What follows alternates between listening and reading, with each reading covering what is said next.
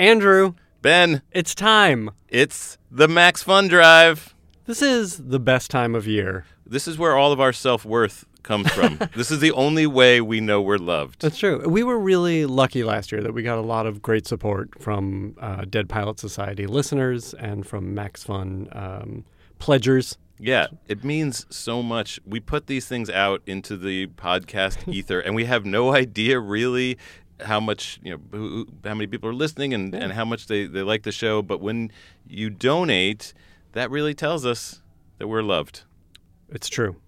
And we're doing something that is unique. No one else does what we do. What do we do? What we do is we take comedy pilots from A-list writers that were sold and developed at networks but never produced, and we give them the table reads they never got a chance to have. Let's talk for a second about some of the amazing names we've had involved in the past year. Patton Oswalt, Tony Hale, Laurie Metcalf, Aubrey Plaza, Jason Ritter, Tiffany Haddish, who we had on before anyone knew who Tiffany Haddish was, Molly Shannon, Anna Camp, Tom Lennon, Ben Schwartz, Ben Feldman, Michaela Watkins, Busy Phillips, Adam Scott, Retta, Casey Wilson, Constance Zimmer, Maz Jobrani, Baron Vaughn, Jane Levy, Allison Tolman, Mae Whitman, John Ross Bowie, Frankie Shaw, Dave Foley, Andy Richter, Skylar Aston, Kiernan Shipka, Lorraine Newman, Paul F. Tompkins, John Hodgman.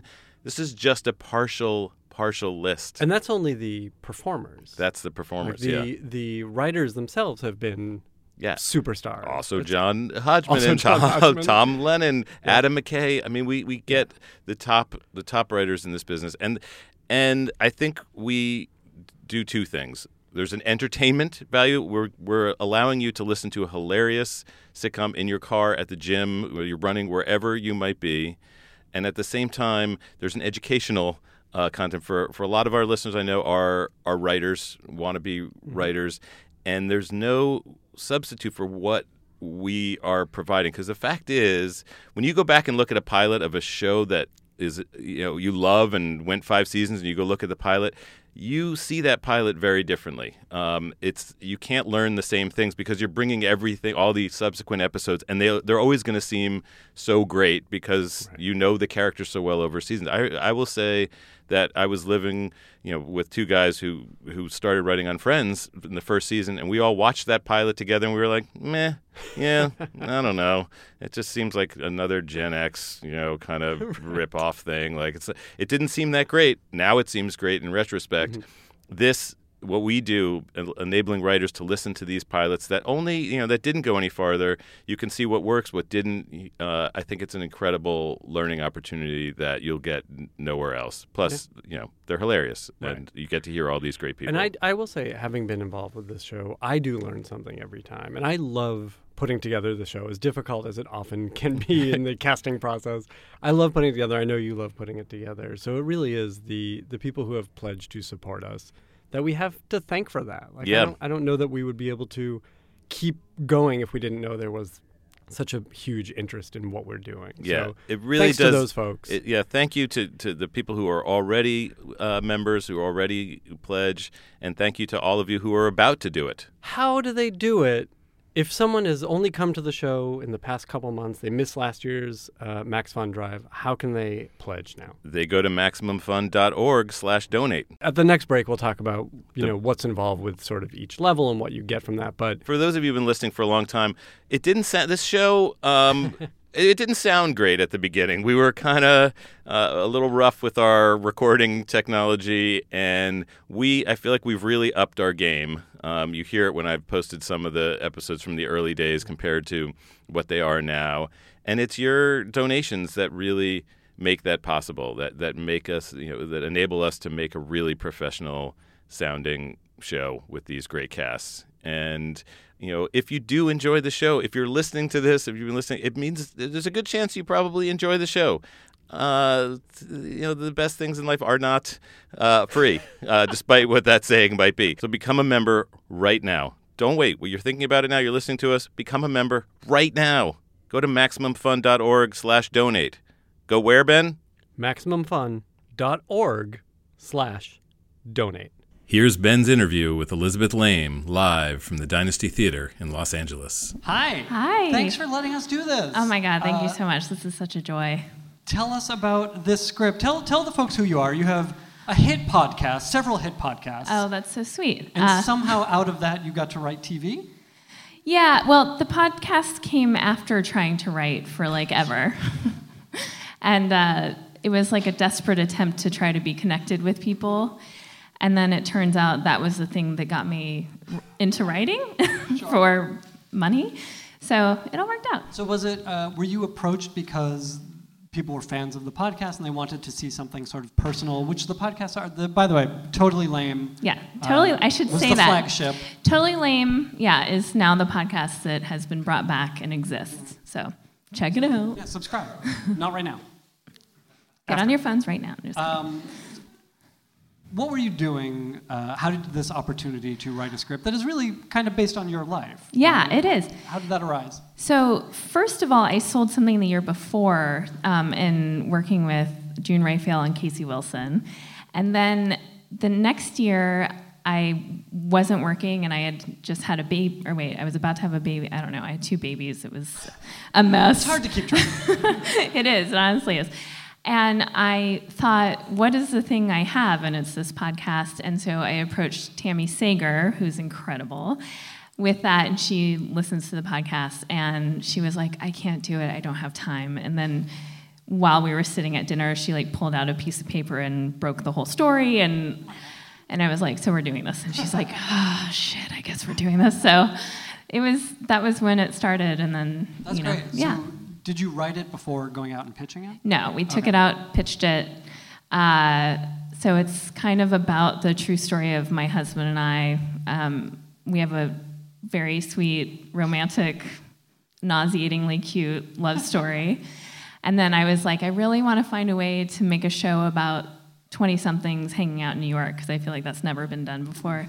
And Can you tell us about the pitch process? I'm curious to hear how you pitch something, because I know studios and networks love to hear it's based on your own life, yes, but it also has to be funny and a show that runs for years and years. So how did that work? Yeah, the pitch, well, Tammy was in New York, so we were working on the pitch over Skype, which is great for comedic timing and connecting. It was it was a disaster. I was like, this is not going to happen. The week before we were going into pitch, she came into town, we went for long walks, and we just got the story together. But the year before, when I had taken out the pilot with June and Casey, it was jokes, jokes, jokes. This pitch was totally different, where we left the room and everyone had tears in their eyes. And I was like, that was horrible. This is not going to happen. We're supposed comedy. Yeah, we're supposed to be in comedy. And lo and behold, it all worked out. So, but I love pitching. I think it's I love that adrenaline and fear and staring at executives icy cold, and it's I'm going to break you. Yeah. And you did. Yeah, I guess so. You left him crying. Yeah, and we had 2 networks want it, which was very cool, and CBS bought it. And then you entered the development process. Yes. And you and Tammy sort of knew what that pilot story was, presumably, going in. Yeah. How did that start to evolve during that process, or did it? It did. It changed a lot because we realized pretty quickly we didn't have a story. I mean, her story was great, but there wasn't a through line. So it changed a lot. And I know everyone has different stories, but I have found the notes that we've gotten are always actually, there's the seed is very true. And so I mean, some of the suggestions of changing things haven't been exactly what I would want, but the notes process has always actually been really great, and I mean, horrible to go through, but ultimately a good thing, Sure. It gives you a little perspective on your own work. Yes, exactly. And how far into the process were you when you realized they may not be into this? From the jump. Oh no! I mean, we were going up against huge showrunners and Which, I mean, we heard from Abby that doesn't always guarantee anything. Sure, yes, that's true. But I mean, I've just kind of assume it's not going to happen, and I'm always right. So that must be nice. Yeah. How did they tell you, and did they give you a reason? Well, at the end, I kind of started to be like, maybe this will happen, because everyone was getting the news. We were not hearing. They said we're still in contention. Everyone was getting passes. Yeah. Okay. And so it was like well into February, and I was on deadline every day looking, and then finally I got the call, and I was really upset because by that point I had started to think maybe, I don't know, but yeah, it's a bummer. And did they give you any kind of reason? No. Well, they probably did. I feel like that phone call is a weird one where like time slows and you're like, oh, well, you know what? I'm gonna move to Idaho and I'll open a sandwich shop. It's gonna be fine. Yeah, I don't really remember what the reason was, but it's always like we loved it. It just didn't. Not this year. Who knows? Yeah, whatever. Right. Which again, I mean, we say this again and again on this podcast and elsewhere. There's so much out of our control. Yes. That the most you can do is the best you can do on that one script. And I think you guys you did a great job on the script. I think people are going to enjoy it. Tell us where to find you online. What are you doing right now? Tell them how to find Totally Lame. And the spin-offs too, which may or may not be still happening. They're not. We just have Totally Lame. It's super fun. It's once a week. We have someone from comedy comes to our house, and my husband and I hang out with them. So that's on iTunes or Stitcher or wherever. And then you can find me on Twitter at Totally Lame and Instagram at Elizabeth Lame. Terrific. Elizabeth, thank you so much for letting us do this. Thank you. It's going to be a lot of fun. This is such a great time. All right, we're back here at the Max Fun Drive, and we're here to talk to you a little bit about what you will get if you become a new or upgrading member. There are goals. Yes, there's a goal. Maximum Fun has a goal, and we're gonna meet it with your help. And that goal is 25,000 new or upgrading members. Now, we already have a lot of people who have pledged to support us in the past, and we hope those people, as much as we appreciate what they've done already, that they'll see that we're not going away. Yeah. Even if they want us to. We're not. We're not going away. So maybe they will upgrade their pledge and get some of these new gifts and help us continue to support them. Yeah, maybe you're at $5 a month. How much would it hurt you to go to $10 a month? Let's break this down for a second. Okay, let's do it. $5 a month. That's sort of the minimum pledge that folks can give. What do they get for that? Well, you get access to a ton of exclusive bonus content because you get the bonus content from every Maximum Fun podcast, and there are a lot of them. And every show puts out bonus content that is just for the members. For us, this year, we did an experiment at one show, and we decided to do a reading of a classic pilot, and we read the Mary Tyler Moore Show pilot. We had a great cast. Autumn Reeser played Mary Tyler Moore, or Mary Richards, rather. Amber Stevens-West was Rhoda. Mm-hmm. Fred Malamed played Lou Grant. We had a bunch of other. Natalie Morales was in it. Mark Evan Jackson played Ted Knight, which was hilarious. Rich Sommer, Matt Gorley, Kiernan Shipka, Craig Kukowski. It was a great cast. It was really fun. The only way you can hear that is by becoming a member. Correct. You'll also get our bonus content from last year, which was pretty fun. For the folks who pledged last year, you've enjoyed that already. Yeah. Go out on Twitter, tell people how funny it is. There were two things we posted. We posted an alternate reading of the Mike Royce, Kevin Beagle version of the movie Big, TV pilot version of the movie Big, and Steve Agee's incredible Weekend Dracula pilot. Which, for folks who are unfamiliar with Weekend Dracula, basically we were at a party and Steve was leaving the party and said, "Good evening."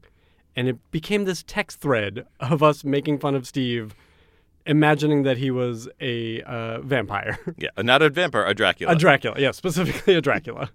And Paul F. Tompkins said to Steve, "Please go write this, Weekend Dracula." And Steve took one day and wrote this 8-page script, which we performed at San Francisco Sketchfest last year with Paul F. Tompkins and Matt Gorley. Busy was in it. Yeah, and it's phenomenal. At $10 per month, there are these really cool enamel pins that are designed for each Maximum Fun show. So you get a special Dead Pilot Society enamel pin. It's pretty cool. And even if you got a pin last year, there's a new pin for this year. Yeah. At the $20 per month level, you will get the Max Fun Family Cookbook. and a set of 3 handsome space-themed cookie cutters. So tell us about this cookbook. This is a really fun idea. It's curated by the Max Fun hosts, ourselves included. The book has a bunch of recipes from everything from cocktails to desserts to main courses. I myself sent in a recipe for tomato soup. When I'm working on a script, I don't want to break for like a heavy lunch or even to make a long lunch. So I love having just that made on a Monday. I can sort of have it all week.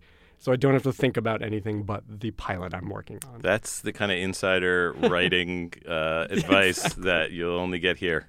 And in the Max Fun Family Cookbook. Pretty cool thing. It's really fun. It is fun. And that's only $20 a month. Yeah, I feel like especially if you're, hopefully you're listening to our show, you enjoy our show, and you want to support our show. But if you're listening to more than one Max Fun show, and there are a lot of great ones. I mean, people know Jesse Thorne's show, and they know John Hodgman's show. But a show that I'm into right now is a show called Switchblade Sisters, which is sort of a feminist take on horror films. And as soon as I started listening to another Max Fun show, I sort of saw, well, there's just a wealth of stuff here. There's a great community, and there's reason to sort of support everyone. So we've talked about sort of the 10, the 5, the 10, the $20 pledges. There's $35 a month. You get an engraved carafe, which is lovely. Yep, the rocket logo. Yeah, and there's higher levels. Those are all going to be when you go to MaximumFun.org/donate. They're going to show you all those gift levels. Think back, if you're a regular listener to the show, is there a time you laughed? Is there a time where maybe the news was getting to you and it was just it was a bad day, and you listened to an episode of Dead Pilot Society and you laughed? Isn't that worth something? And once again, for our bonus content alone, which is the Mary Tyler Moore Show pilot, Weekend Dracula, the alternate reading of Big by Mike Royce and Kevin Beagle. That's worth the price alone. That's worth it. But you get everybody else's everybody's show. It's a lot that you get for very little. And it'll make us feel loved, which, to reiterate, is really important. Do it now. While you're thinking about it, go to MaximumFun.org/donate. Going to just quickly jump in here to introduce the cast for Totally Lame. Jason Ritter, Aidan Mayeri, Lucas Neff, Jamie Denbo, Scott Michael Foster, Tony Trucks, Brendan Hines, Mark Evan Jackson, Caitlin Tarver, and Nola Bowie. All right, this is Totally Lame, story by Elizabeth Lame and Tammy Sager, written by Elizabeth Lame. We're in the cold open. Exterior New York City morning, establishing shots of New York, commuters on their way to work, joggers, moms pushing strollers, everyone listening to something on their earbuds. Over this, we hear the sunny voice of Molly Lame. Good morning. You're listening to the Totally Lame podcast. Well, wait, it's a podcast, so you might not be listening in the morning. Shoot. Start over. And we're interior at an airport. Molly sits at an airport gate recording into her iPhone. Her smeared makeup and mussed hair hint that she's been up all night. Hey there, whatever time you're listening to this. I'm your host, Molly Lame, and in case you can't tell, this is definitely the first podcast I've ever recorded, and I'm doing it in an airport. Not because of the awesome and super friendly looks I'm getting from the business travelers around me, but because, dear brand new listeners, I have to make a decision. Do I get on the plane? And all that depends on whether or not I believe in destiny, because before last night, I did not. And we flash back to a New York street at night. Molly walks down the street holding a cake box. But then I got caught in a storm. A street cleaning truck goes by, sweeping up dirt and debris right into Molly's face. A garbage storm. It doesn't really sound like a destiny thing, right? Except... She coughs and loses her footing when she's caught by a guy, a really cute guy. This is Andy. Molly? Molly Lame? Andy Roberts. Andy freaking Roberts! Okay, to recap my childhood diary. And we flash back to a middle school science class in the 2000s, a lab classroom full of 6th graders wearing safety goggles, dealing with Bunsen burners. As the scene unfolds, we have a telestrator effect. 11-year-old Molly is circled and labeled me. A heart is drawn around 11-year-old Andy, and it says Andy freaking Roberts. Andy Roberts was my first crush, like all through 5th grade, 6th grade. Andy puts his goggles on inside out and gets back to the science, very serious. Molly laughs, but so does every other girl in the class, much to Molly's dismay. But Crush doesn't do it justice. I was in love with him. And we're in Molly's childhood kitchen. An 11-year-old Molly mopes while her mom cooks. He makes me feel fizzy, but I don't know how I make him feel. He just needs to get to know you better, Maldol. Give it time, and then I know he'll feel fizzy. Molly looks doubtful. Her mom hugs her, softly singing their song. Hey, don't worry about a thing. Every little thing's gonna be all right. But Andy's family moved from St. Louis to Idaho the next year. And now we're at the exterior of Andy's childhood home, still in flashback. 12-year-old Andy throws his duffel bag into his family's minivan, loaded for the move. He turns and smiles at something. I wasn't the only girl who felt fizzy for him. Andy hugs his way through a line of sad, beautiful 12-year-old girls. Molly's at the end. Andy high-fives her. But he never felt fizzy for me. And we cut back to that New York street. Molly brushes off debris while Andy smiles at her. Molly starts to high-five him, but he takes her in with a hug. I am so psyched to see you, Molly Lame. Destiny, right? But it didn't just start in a garbage storm. It also had real garbage timing because an hour before that... And we go to Little Bucker's bar an hour earlier. Molly is surrounded by friends, a cake on the table. Her best friend, Kendall, raises a glass to toast. To Molly and her last night in New York. And we end the cold open. Act 1, we're in Little Bucker's bar earlier that night. I spent my last night in New York at Lil Bucker's, a Times Square rodeo-themed bar, also known as most people's version of hell, but... Molly stands toasting. The bar manager, Burdett, is behind the bar. I love this place! Burdett, the Birdman. You're an awesome manager, and I had so much fun this year working as a bartender. Bar back. Basically bartender. Nope. Well, I definitely connected with the customers on an intimate bartender-client level, so... Before Burdett can interrupt, Molly quickly goes on. Kendall, my bestie above the resty. I've known Kendall my whole life, and she hasn't changed one bit. And we go back to flashback, the middle school science class. The flashback we saw, though now 11-year-old Kendall is circled with the telestrator effect. Kendall, she's Molly's lab partner, wearing one popped collar polo layered over another and totally ignoring Andy's shenanigans, busy doing her work. Molly, concentrate. It's policy. And we cut back to Little Bucker's bar as they were. Molly's getting teary with her toast. I don't know what I would do without you. No tears. It's policy. Just sit. Toast is over. You can cross that off your list. Molly sits and takes out a list. Burdett clocks it. What's that? Packing list? Packing list. Burdett, my flight is in 12 hours. I packed days ago. Yeah, she's been wearing my underwear all week. Okay, that was not great planning on my part. Anyway, this is my leaving New York with no regrets list. Walked across the Brooklyn Bridge. Went to the Empire State Building. Wait, that's your no regrets list? There's other stuff.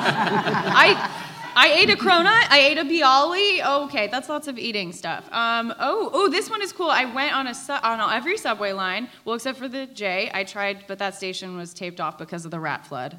Please tell me that means that there was a flood that drowned a rat. No, a flood made of rats. Flood of rats. Flood of rats usually happens when two rat kings fight. Kendall pushes her cake away, grossed out. Something on the list catches Burdett's eye. Whoa, you're gonna do Jarvis? For real? Yeah, I am. It's my last night in New York, so it's time to live a little. She nods towards a mountain man dude at the end of the bar. He raises his beer and winks, kind of pervy. Finally. I told you when I hired you, everybody has to ride him. Of course, I can't legally say that, but it's a tradition at Little Bucker's. I did it. And we reveal behind the mountain man dude is Jarvis, a mechanical bull. Listen to me, you really do not have to do this. I will not let fear rule me. I'm going to get my MBA. I've drunk 2.5 shots. Let's do this. Ride the bull! Ride the bull! I don't think that you're supposed to chant for yourself. I know, but that's also on the list. Just then a bachelorette party storms in, shrieking. They all clamor to mount Jarvis. Looks like you're gonna have to take a number.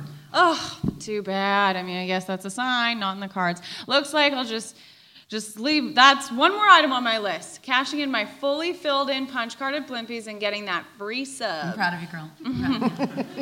And then I'll see you back at our place. Oh, our place. That's the last time I'm going to say that. No tears. It's policy. If I can't see them, it doesn't count. Okay, well, look, if we're breaking policy, I might as well go all out. Your parents would be so proud of you. You know that, right? That means everything. Thank you. They hug. Okay. I cannot reapply mascara this late at the night. I refuse. Okay, plus cousin Wendy's moving in, and I don't want her to think that I'm a freak. Oh, that freak is 27 and has lived at home her whole life. I know, she's so sheltered and quiet and weirdly tidy. I feel bad for moving out and leaving you with her. No, those bummer qualities make her the perfect roommate. Plus, she has to pay her rent on time or else it'll bring shame to her parents.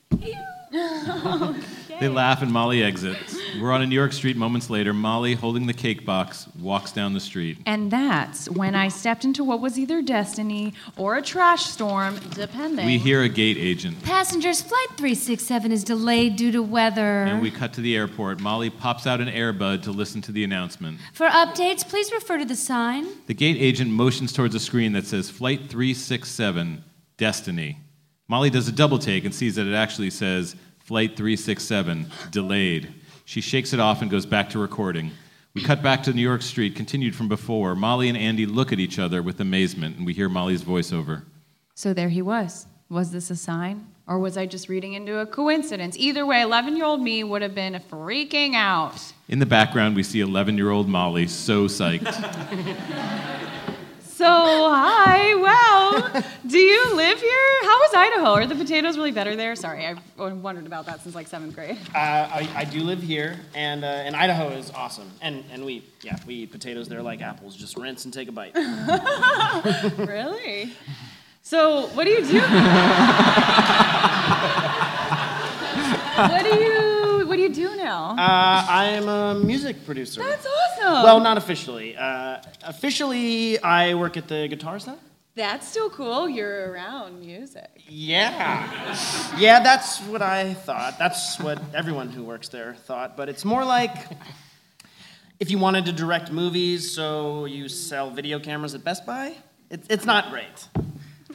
Man, it is so good to see you. What are you up to? What's with the box?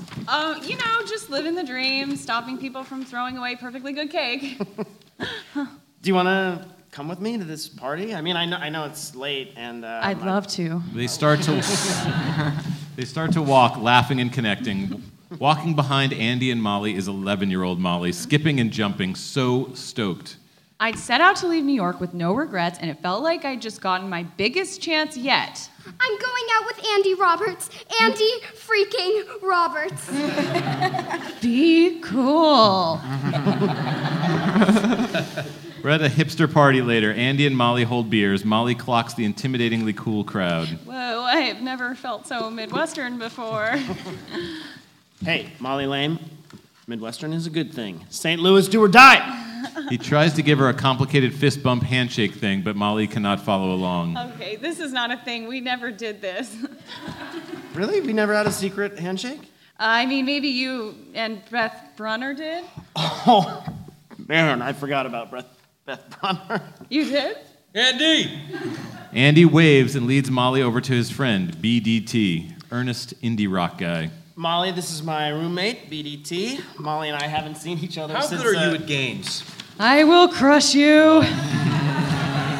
Molly is a game monster. She was captain of the Logic Riddle team. You actually made Daniel Sheck cry. No, Daniel Sheck's lack of preparedness made Daniel Sheck cry.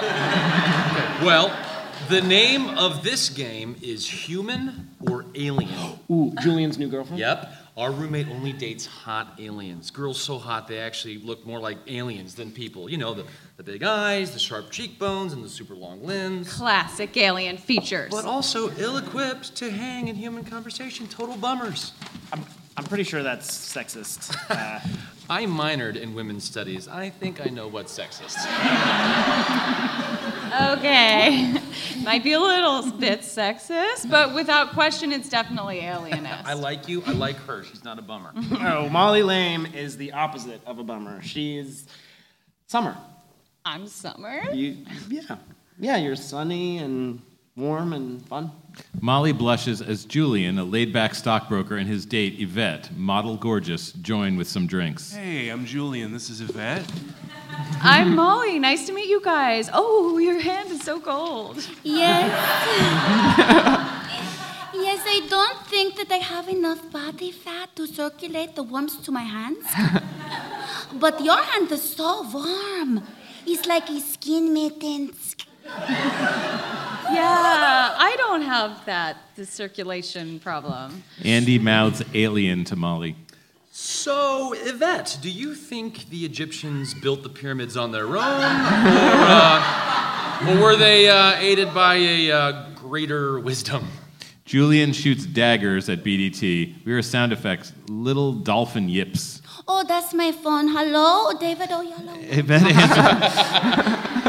Yvette answers in Icelandic, which does sound non-human. She exits to take the call, and Julian smacks BDT's arm. I know what you're doing. Knock it off. Sorry, Molly. BDT tries to scare off any girl we bring around, even though he gets laid more than anyone. But I like Molly. I'm not trying to scare her off. Good, as I like Molly too.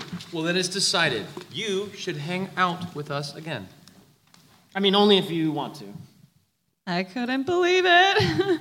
It was like my wildest dreams. Dreams I didn't even know I still had were coming true. Yvette comes back and pops open the cake box. Why does the cake say goodbye, Molly? Oh, because I'm moving to Chicago tomorrow. And we're back in the airport. Attention, Flight 367. Apologies for the delay. We are finally ready for boarding. Molly hesitates, not sure what she should do, and we end Act 1. We're in Act 2 at the hip party. BDT, Julian, Andy, and Molly sit awkwardly, oblivious to the mood. Yvette scoops out some cake with her hands. You're really moving tomorrow? Chicago. Oh, that explains the frosting with the deep dish pizzas. And is that a murder scene? Yeah, I'm not sure if it's a shout out to Al Capone or the rising homicide rate there. I'm going to Northwestern to get my MBA. But you're so short. No, not NBA. It's a business degree. Oh, I know, but where I'm from, only tall people do business.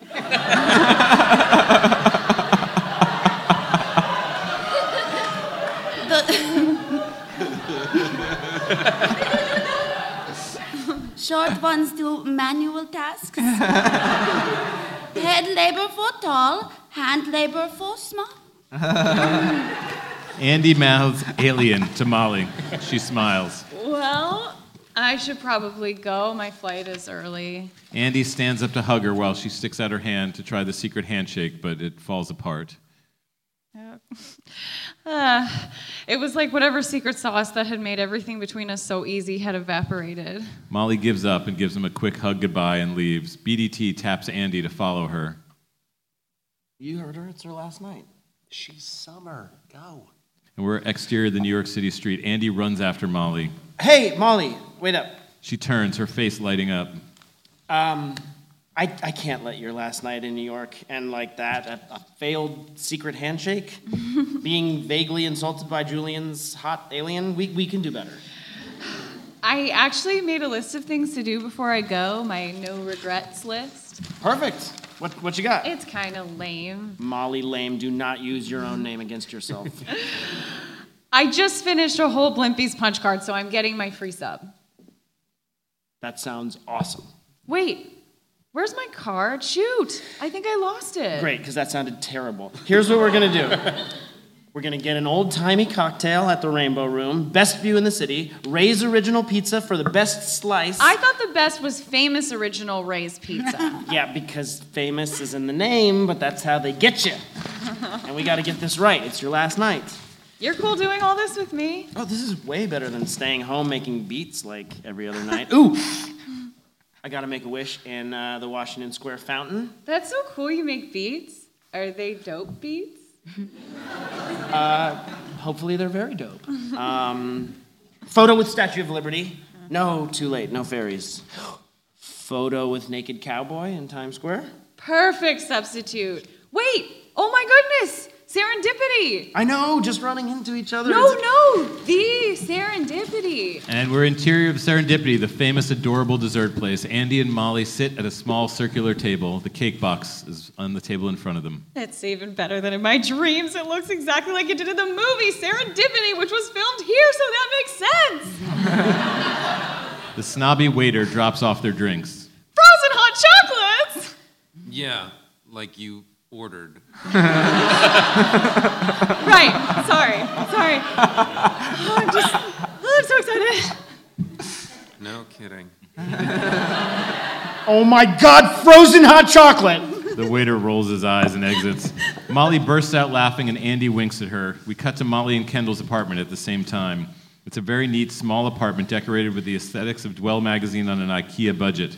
Kendall walks through the living room, turning on the light, head down in her phone.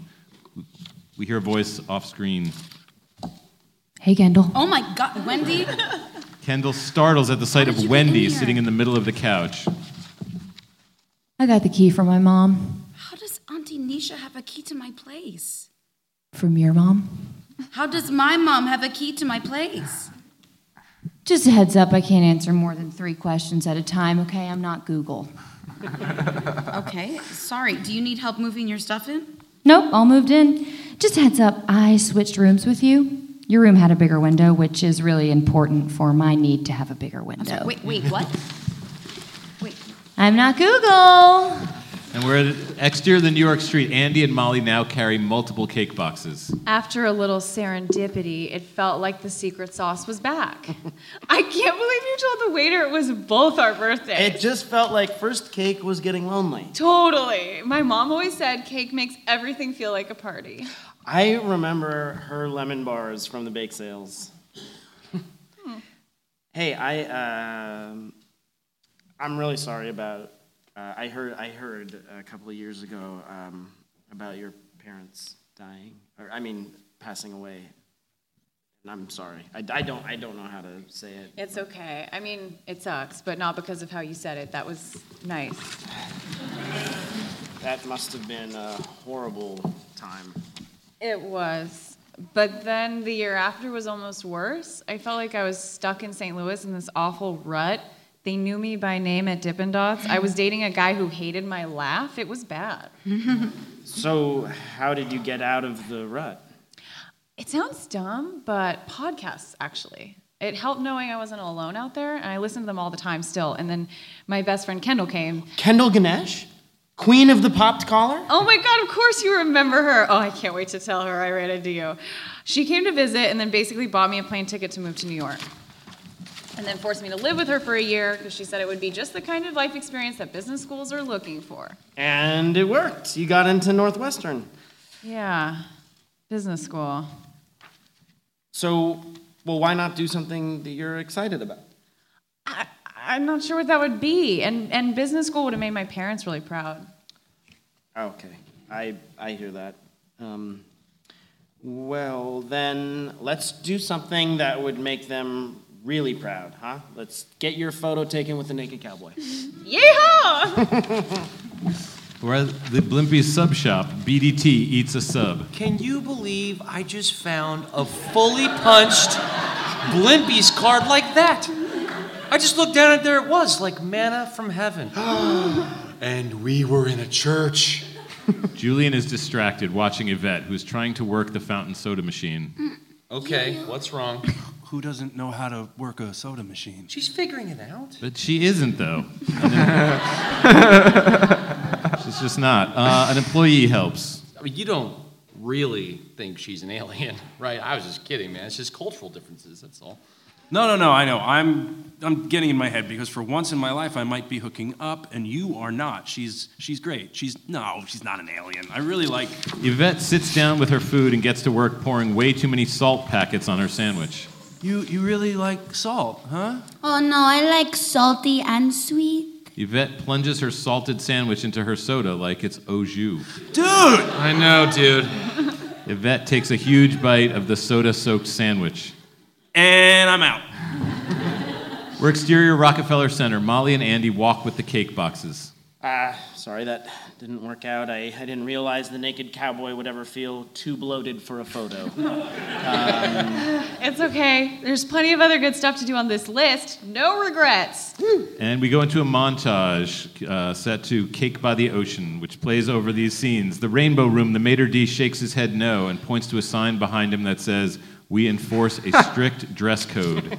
But if this was destiny, it seemed like it wanted nothing to do with our list. They start to leave, disappointed, when he motions for them to come back. But it's just to point to another sign that says, "No outside food or drink." We're in a pedicab. They ride towards a park when a tire pops.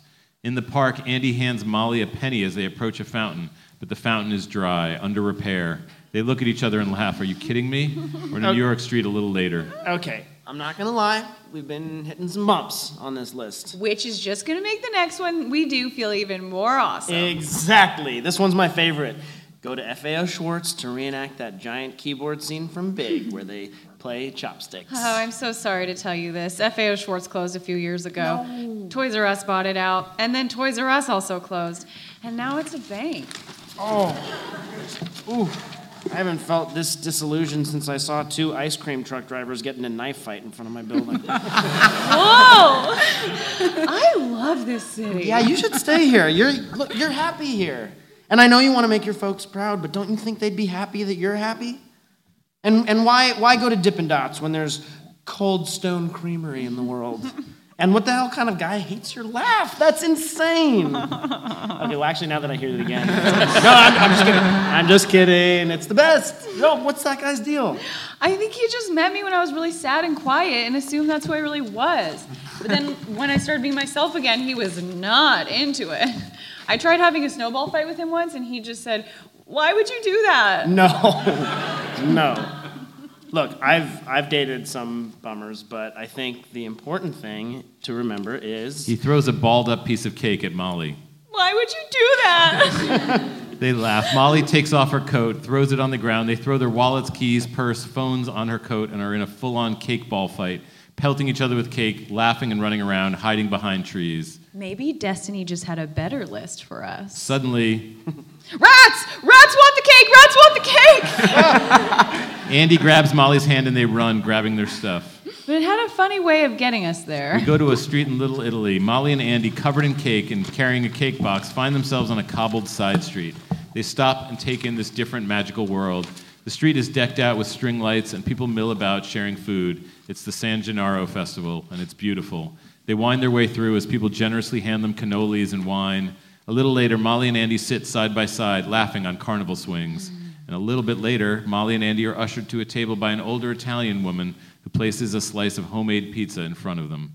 Whoa, this is crazy. I know. Hands down, best slice in New York. All the Rays can suck it. No. That building right there, it's a recording studio. I just applied for an internship there last week. It would be working the overnights and cleaning up everybody's garbage, and it doesn't pay. Sounds like a dream gig. I know, it's like impossible to get, but I'm not giving up. Man, I wish I loved something that much. Okay, well, what about podcasts? You said podcasts got you through that bad time, right? You should totally start one. I'm serious. You've got an adorable voice, and I know people would listen because you bring the sunshine.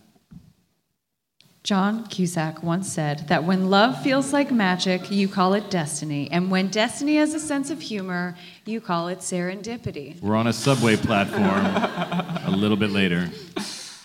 This is perfect. You'll ride the J, check that off your list, go to my place. Do you really think I could have a podcast? I mean, I don't even know how I'd go about starting one. Oh, that's the easy part. You just record it in your phone. Here. He takes her phone and records into it, imitating her. Hi, I'm Molly Lame here on my awesome podcast, Totally Lame. Totally Lame! I love it. The fans are called, I don't know, lame-os, lame-wads, lame-wads. Well, you might want to work on that a little. The train approaches. Molly steps on and then notices... The cake! Andy hops off the train to get it, and the doors close. Molly, startled, watches from the window as the train departs. And to that, Mr. Cusack, I would add that when serendipity separates you from your phone a few hours before your flight, you call that... Now alone, Andy looks down. In one hand, he has the cake. In the other, he's still holding Molly's phone. Oh, shit. And we end Act 2. Act 3, we're at the subway platform. Andy stands on the platform with Molly's phone, trying to guess her passcode. 1, 2, 3, 4. No. You are a ruthless mystery, Molly Lame. Her phone rings. Andy answers. Kendall? Who is this? I'm calling the police. No. It's Andy Roberts. I almost cut off John Fryman's finger in shop. Let's see. I was with Molly, but lost her on the J. Wait, like Molly's Andy Roberts? Andy can't help but smile at that. I mean, I like to think I'm my own person, but sure, yeah. Molly's Andy Roberts. Okay, don't be cute. You lost my friend on the J. Bring me her phone now. Okay. And we're interior Molly and Kendall's apartment later. Andy and Kendall sit surrounded by Molly's packed boxes. Maybe I should go back to the J and look for her. No one should go on the J, ever. No, do not go there. Look, she'll come back. She's got to catch her flight. It sucks that she's leaving. Yeah, I hate the idea of Molly going to Chicago alone. No one's going to make sure that she doesn't listen to true crime podcasts after dark. And then she won't be able to fall asleep, and then she'll be teetering on panic fatigue all day, and then she'll fall asleep in the back of a cab, and then she'll wake up in a bathtub full of ice missing a kidney. That's very specific fear. Well, I think I'm just keep hoping that she'll stay. Well, that's not an option. They both look at Wendy, listening from the doorway. She's carrying a sub sandwich and a shower caddy. I just signed a 2-year lease. That was just like a sheet of paper that Uncle Prashant wrote. I will sue you. Hi, I'm Wendy. I live here. I'm going to just go take a long bath, if that's okay. Yeah, sure. Go for it. Thank you so much. Kendall, later let's maybe discuss the guest policy here. It's really early/late, and this feels like a major microaggression. She exits. Did she just take a Blimpie sub in there with her? Yes, she did. Yes, she did. And we're at Andy's apartment. Molly's at the door, talking a mile a minute to a sleepy BDT and Julian. It's one of those old New York tenement apartments that's even more run down now and smells of boy. I figured out where you guys live because he said you were off the J, plus he'd witnessed like a crazy knife fight between 2 ice cream truck drivers, which I remembered happened off Avenue F, and then I found this dry cleaning receipt in the place to that place that's downstairs, the dry cleaner downstairs. That's crazy. Oh, no, that's just classic logic riddling. The crazy thing is that some guy kept yelling after me, hey, you, yeah, you! Honestly, that's just this neighborhood. No, I think it's crazy that Andy gets stuff dry cleaned. Every other week he has to get his guitar center khakis pressed. Aww. So, is he here? BDT opens the door to Andy's room. It's a mess. Heaps of clothes, a mattress without a bed frame, very starving artist. And then there's a bunch of out-of-place, super fancy recording equipment. Whoa. He really takes his music stuff seriously. Every dime. I'll call him now. A phone rings. It's coming from Molly's bag. She pulls out Andy's phone. Oh my God, that was his phone. I must have grabbed it after the cake ball fight. Oh my God. It's so late. I have to go. Can you call me an Uber? Could you tell him, I don't know, could you tell him that I had the best night ever? I did too. They spin around. Andy holds up her phone. I used Find My iPhone. Molly hugs him, excited. I didn't think I'd see you when you weren't here. I know. I was worried we'd miss each other. But look, I saved the cake. This is so crazy great. But I have to go. Just give me 5 minutes. Uber's coming in 4. Just give me 4 minutes. Andy grabs her hand and leads her out. We're exterior the guy's apartment rooftop moments later. In a huge hurry, Andy places a drink in Molly's hand. This is it, Molly Lame. We are finishing your list right here. Right now, old-timey cocktail. Well, it's a cocktail in a can that I grabbed at the bodega, but close enough. Oh my God, it's a gin fizzy. Whoa. Yeah, and here it is. The best view of the city. When you live in the ugly part of town, you get to look out.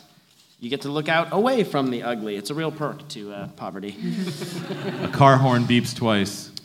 That's your Uber. We're so close. Andy hands her a Statue of Liberty souvenir and takes a photo with his phone before she knows what's happening. Okay, photo with the Statue of Liberty. Check. Molly Lame.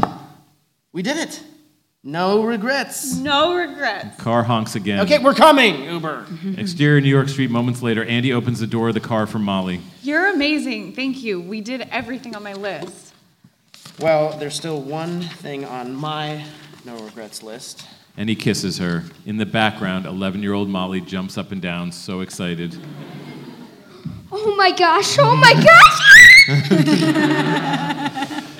And we're at Tier of the Uber. Molly rides in the back in a daze. Young Molly sits next to her, chattering away. Oh my gosh, Andy Roberts kissed you, and it's so perfect because you saved yourself for him, and it's all gonna be just like you planned. Wait, you're still a virgin, right? Sure am. Song starts playing on the radio. It's Mom's favorite song. Molly listens. Awed by the magic of it all, she leans forward to the driver. Excuse me, could you turn this up a little? He nods and does so.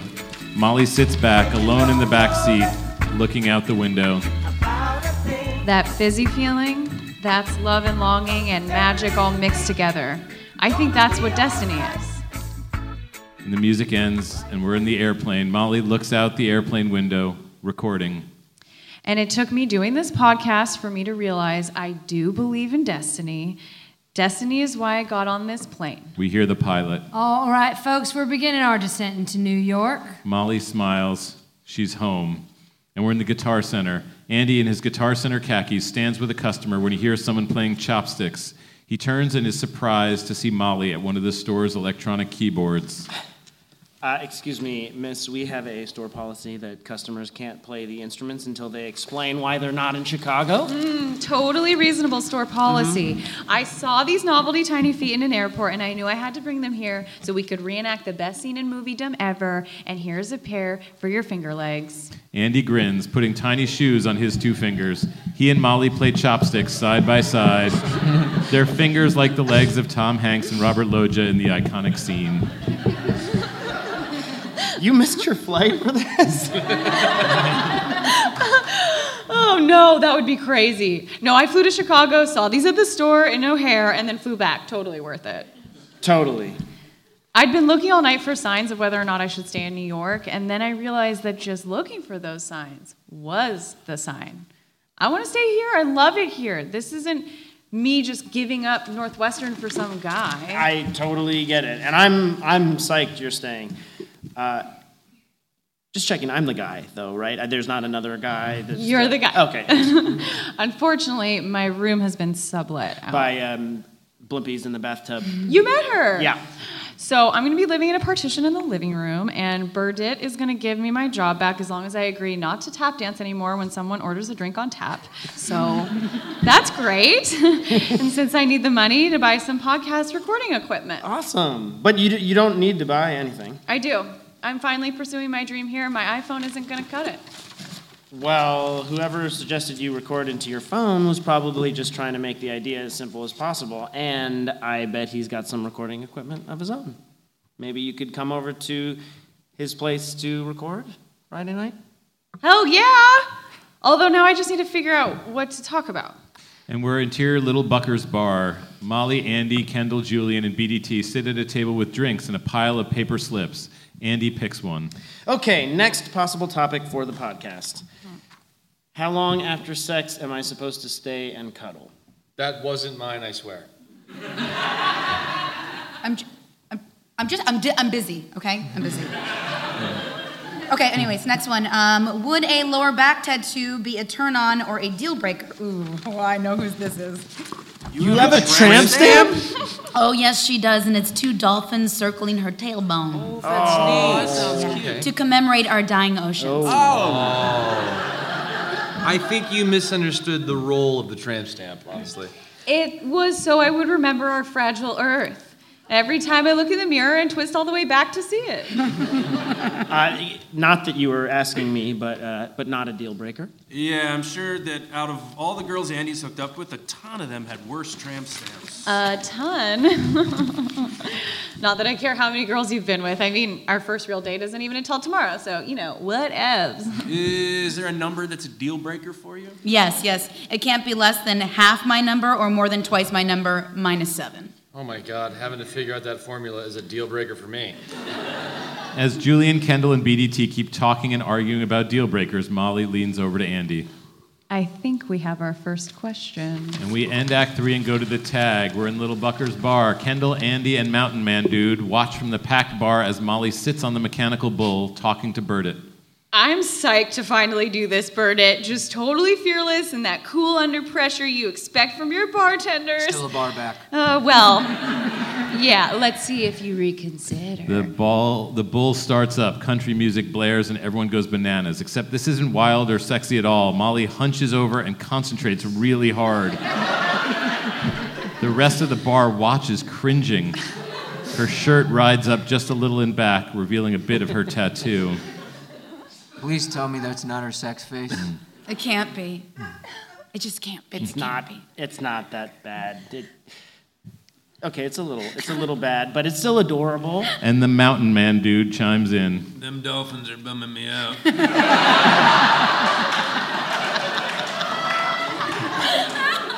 Making me think about dying ocean. And that's the end of the show.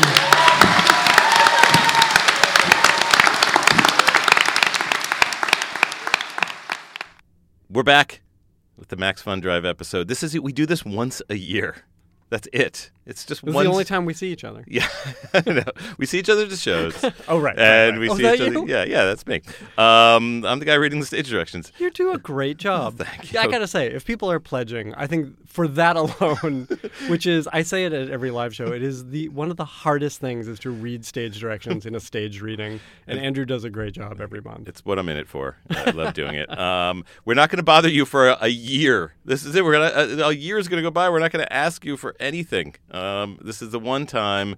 If you've enjoyed this show, if you've enjoyed any of the 25 episodes that we've put up, please go to MaximumFun.org/donate. You'll get cool gifts. You'll feel good. You'll feel so much better listening to the show, knowing that you're a part of this community and the whole Maximum Fun community. It's a great thing that Maximum Fun does, and I think anyone who donates is going to really do it for selfish reasons, because it's really just going to make you feel good. And it'll make us feel good. It really will. So one last time, MaximumFun.org/donate. Where, Ben? On your computer? Yeah, you got to go there. Yeah. Do that on your computer. Don't try it somewhere else. Don't try it on just your manual typewriter. It's not going to get you there. Thanks so much to all of our existing members and to all of our new and upgrading members. Remember, we're trying to hit 25,000. Help us get there. Thanks so much.